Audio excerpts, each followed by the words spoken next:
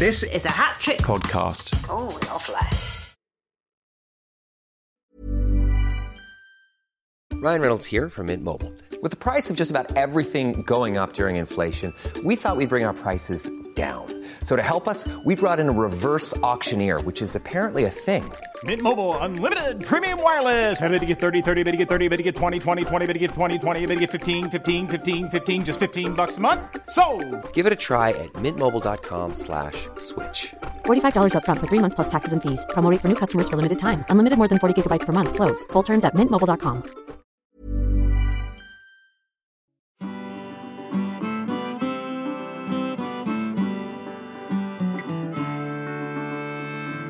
Hello and welcome back to the second collection of London Pub Reviews.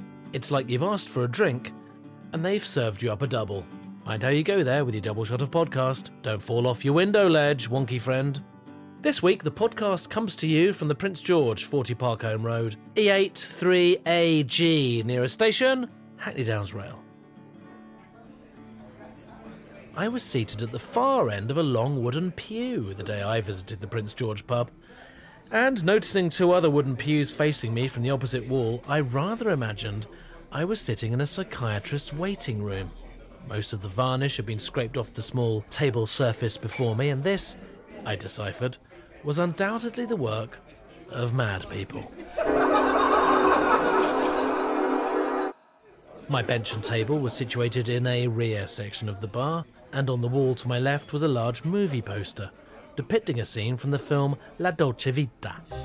The poster featured an image of a woman holding up a cat, and on the wall beside it was a framed black and white photograph of another woman who was also holding up a cat.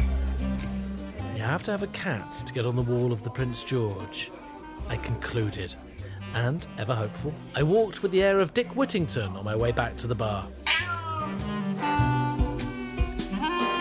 After ordering a pint of ale from the psychiatrist, I told her about a dream I'd had where I was being chased by giant hair curlers through an abandoned fairground.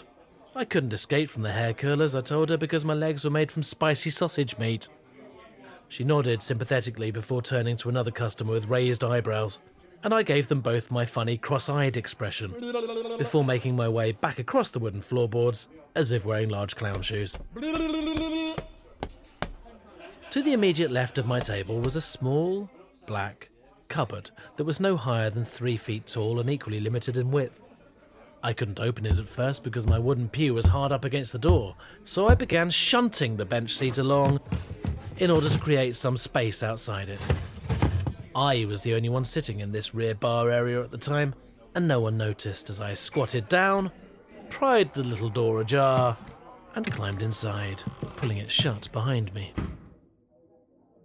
I sat hunched in the dark with my pint of ale, waiting for people to sit at the table outside. It was very cramped, but there was a lovely musty smell from the encroaching walls, and it felt like night time, even though it was the middle of the afternoon. I started making loud sucking noises to entertain myself, some of which were really, really funny. And at one point I laughed so much I coughed up some ale through my nose. Eventually, after a couple of hours or so, I heard some footsteps and voices right outside the cupboard door, announcing the arrival of some patrons at my table. They were talking about some interesting topic of the moment, and as they weren't scraping the varnish off the table surface, or sounding particularly mad, I knew I was pretty safe hiding inside a tiny cupboard right next to them. Wetting my lips, I began to play a few quiet chords from the harmonica I had managed to retrieve from my rear trouser pocket. I've never pretended to be a particularly accomplished harmonica player, and in fact all I really do is run my lips back and forth really fast and blow. A noisy, shrill frenzy of harmonics soon reverberated inside my tiny wooden den, and I'd like to think I pulled off a fairly convincing interpretation of rhythm as a dancer. A subsequent hush emerged from the people immediately outside, and when the little door was suddenly whisked back, I was temporarily blinded by the bright daylight that flooded the interior of the Prince George pub. I thought about arranging another appointment with my psychiatrist, as I was escorted, meowing, towards the doors. But she asked me not to return, you little sausage meat freak!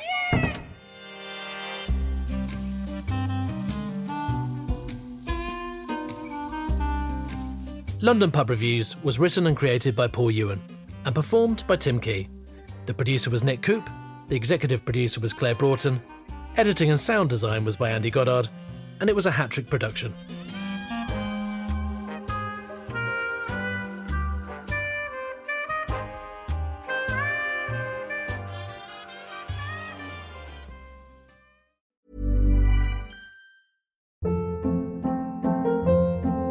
Hold up. What was that? Boring. No flavor. That was as bad as those leftovers you ate all week. Keke Palmer here, and it's time to say hello to something fresh and guilt-free. Hello Fresh. Jazz up dinner with pecan-crusted chicken or garlic butter shrimp scampi. Now that's music to my mouth. Hello Fresh. Let's get this dinner party started. Discover all the delicious possibilities at HelloFresh.com.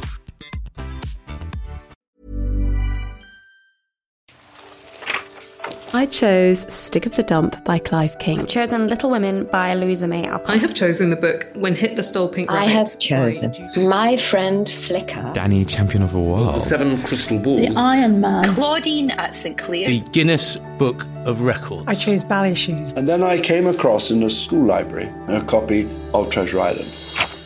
I was terrified. I'm Janet Ellis, and each week I invite a guest to come and chat with me about their favourite childhood book. They often bring along their own battered copy. It's not at all as I remember it. This is a celebration of reading. I ended up reading it to my mum at home every night. Because who doesn't still secretly check under the bed for monsters? I knew that it was true. Harbour secret desires to run off to the circus. Riding like the wind into the purple hills. It really captured my imagination. Twice Upon a Time. Follow us on Instagram at TwiceUponPod for updates and guest news. I want to read this book again and again and again and again and again. Twice Upon a Time is a hat-trick podcast.